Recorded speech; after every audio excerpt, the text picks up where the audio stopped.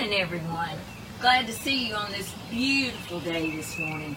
I tell you what, I can't imagine being anywhere but outside right this moment because it is gorgeous. Have a couple of praises and prayer requests this morning. First of all, we are thanking God this morning for the news and the work that Jimmy Mullis has done. And I'm sure she'll be glad to tell you all about it. And I saw that Jimmy was watching this morning. So good morning, and we love you, Jimmy.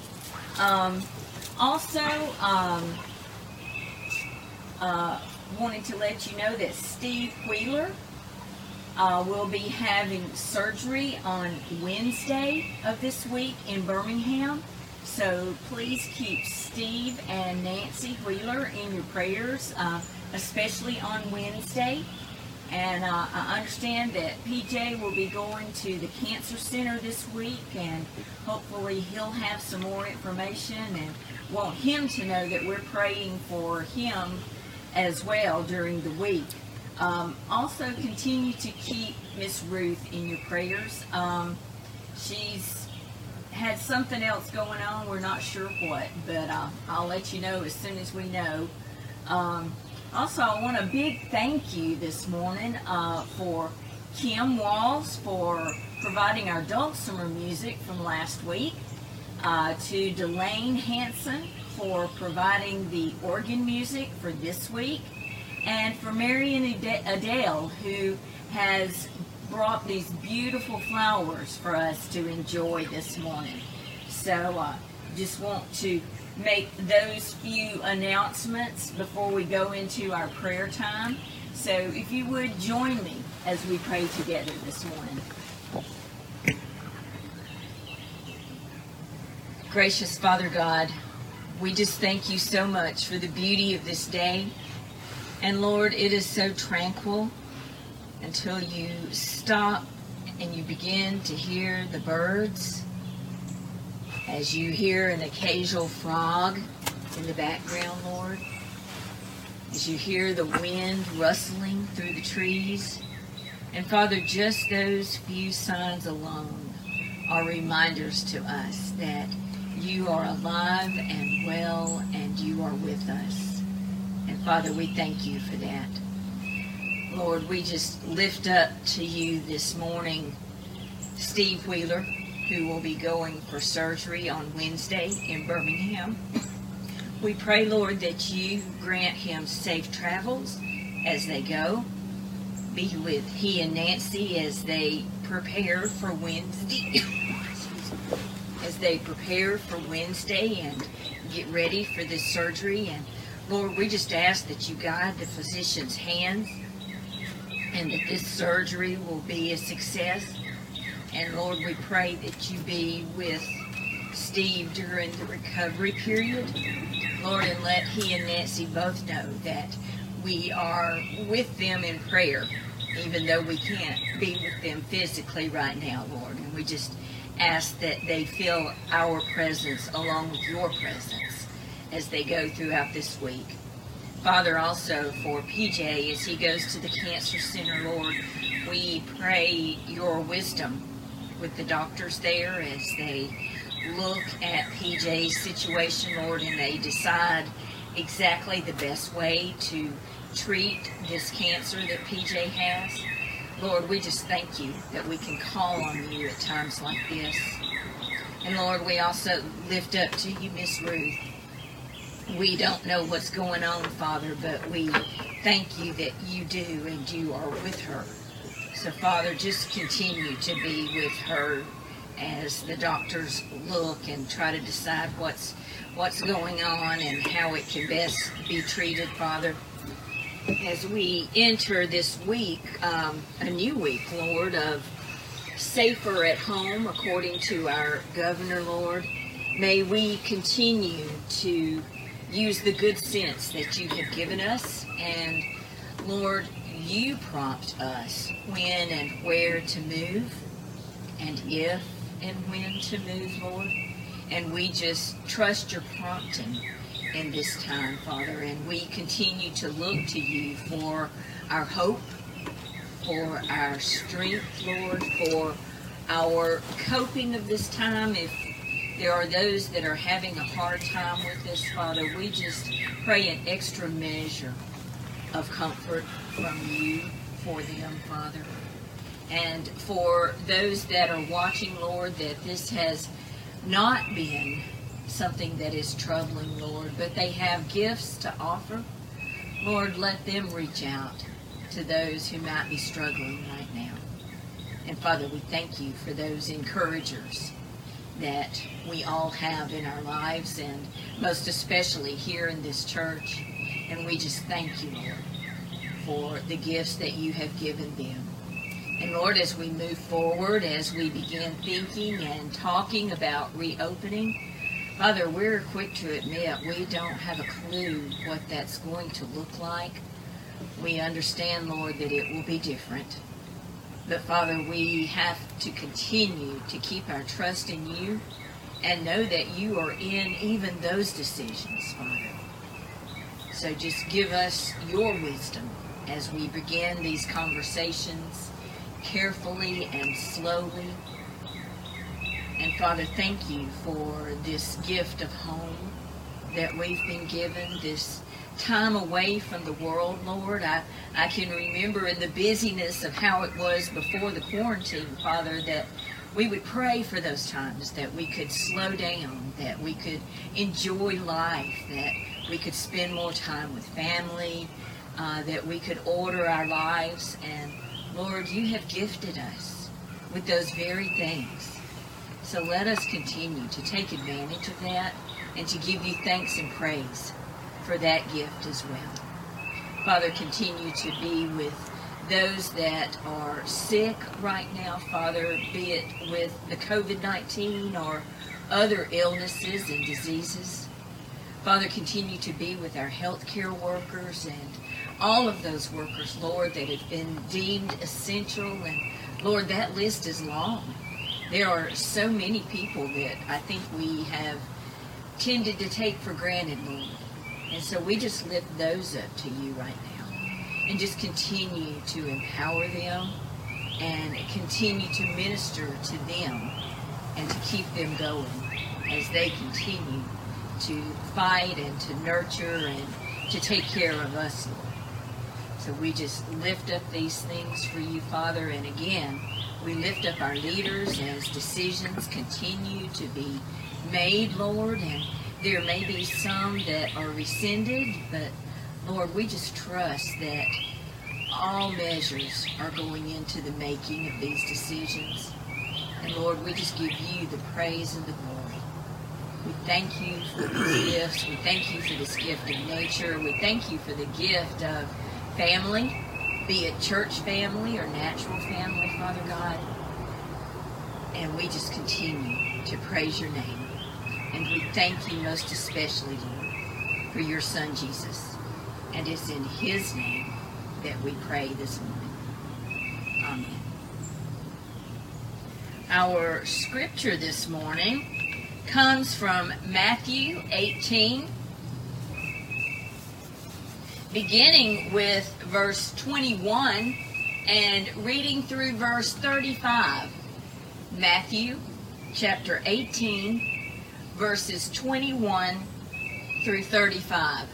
Hear now the word from the Lord in Matthew's gospel. Then Peter came and said to him, Lord, if another member of the church sins against me, how often should I forgive? As many as 7 times? Jesus said to him, not 7 times, but I tell you, 77 times. For this reason, the kingdom of heaven may be compared to a king who wished to settle accounts with his slaves.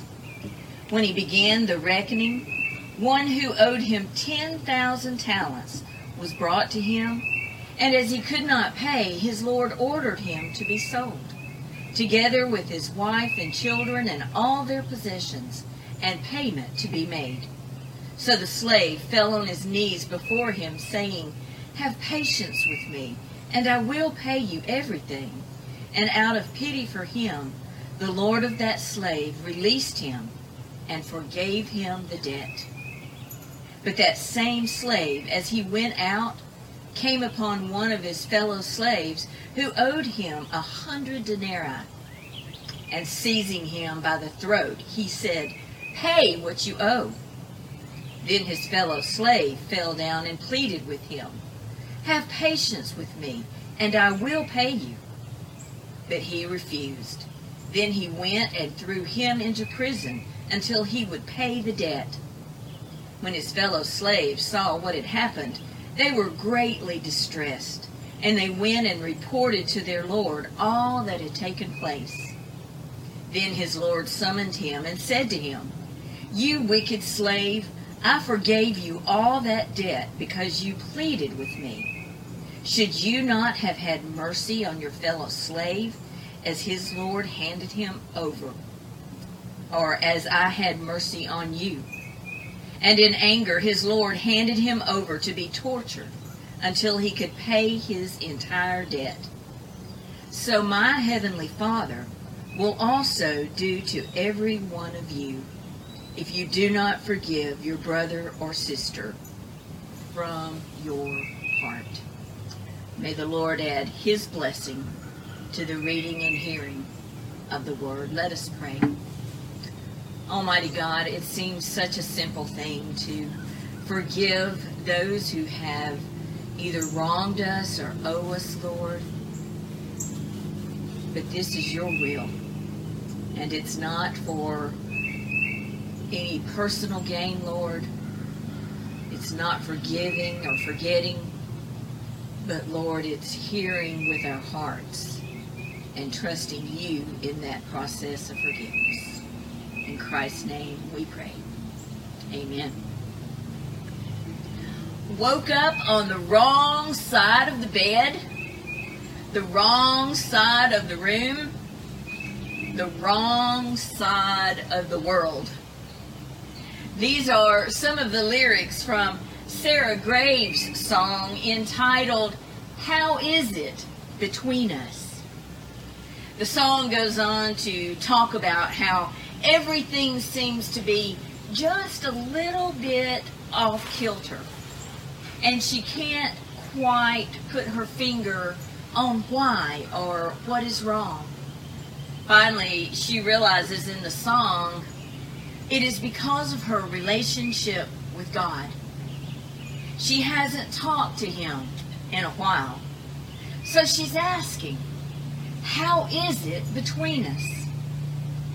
When I thought about this song, I thought that pretty much might sum up our scripture this morning. The heart of Sarah's message was the same as the message from our text. How is it between me and you?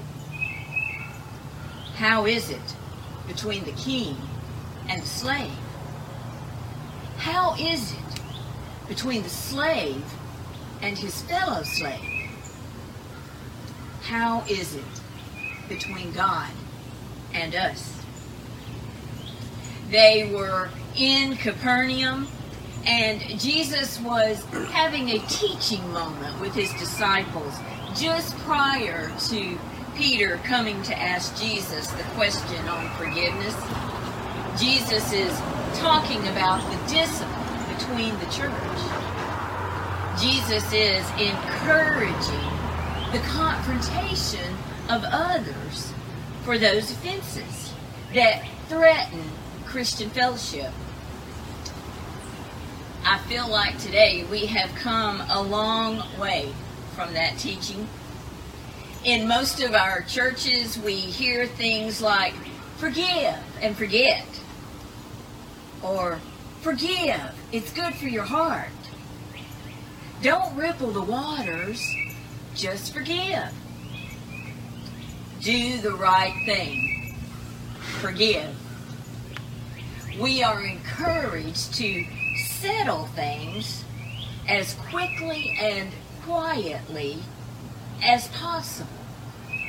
Even some important issues happening in our churches sometimes are slipped under the rug so as not to ruffle any feathers. But it is just those kinds of teachings that don't allow for confrontation. It is that kind of teaching that makes for unhealthy people, if you will, and unhealthy congregations. As we have heard up to this point, confrontation does not have to be a negative thing. It may not be easy, but there are rewards even in confrontation. We have taken the easy way out for so long that we have lost the art of working through a problem with other people. We don't know how to work on relationships anymore. If the problem is in a marriage, just get a no-fault divorce. If the problem is with a fellow church member, just change churches. If the problem is with a business, just sue that business and let the courts work it out. We don't know how to have a relationship with people anymore. If the king in our story had not had the opportunity for confrontation, then he wouldn't have been moved by compassion to offer the slave his forgiveness.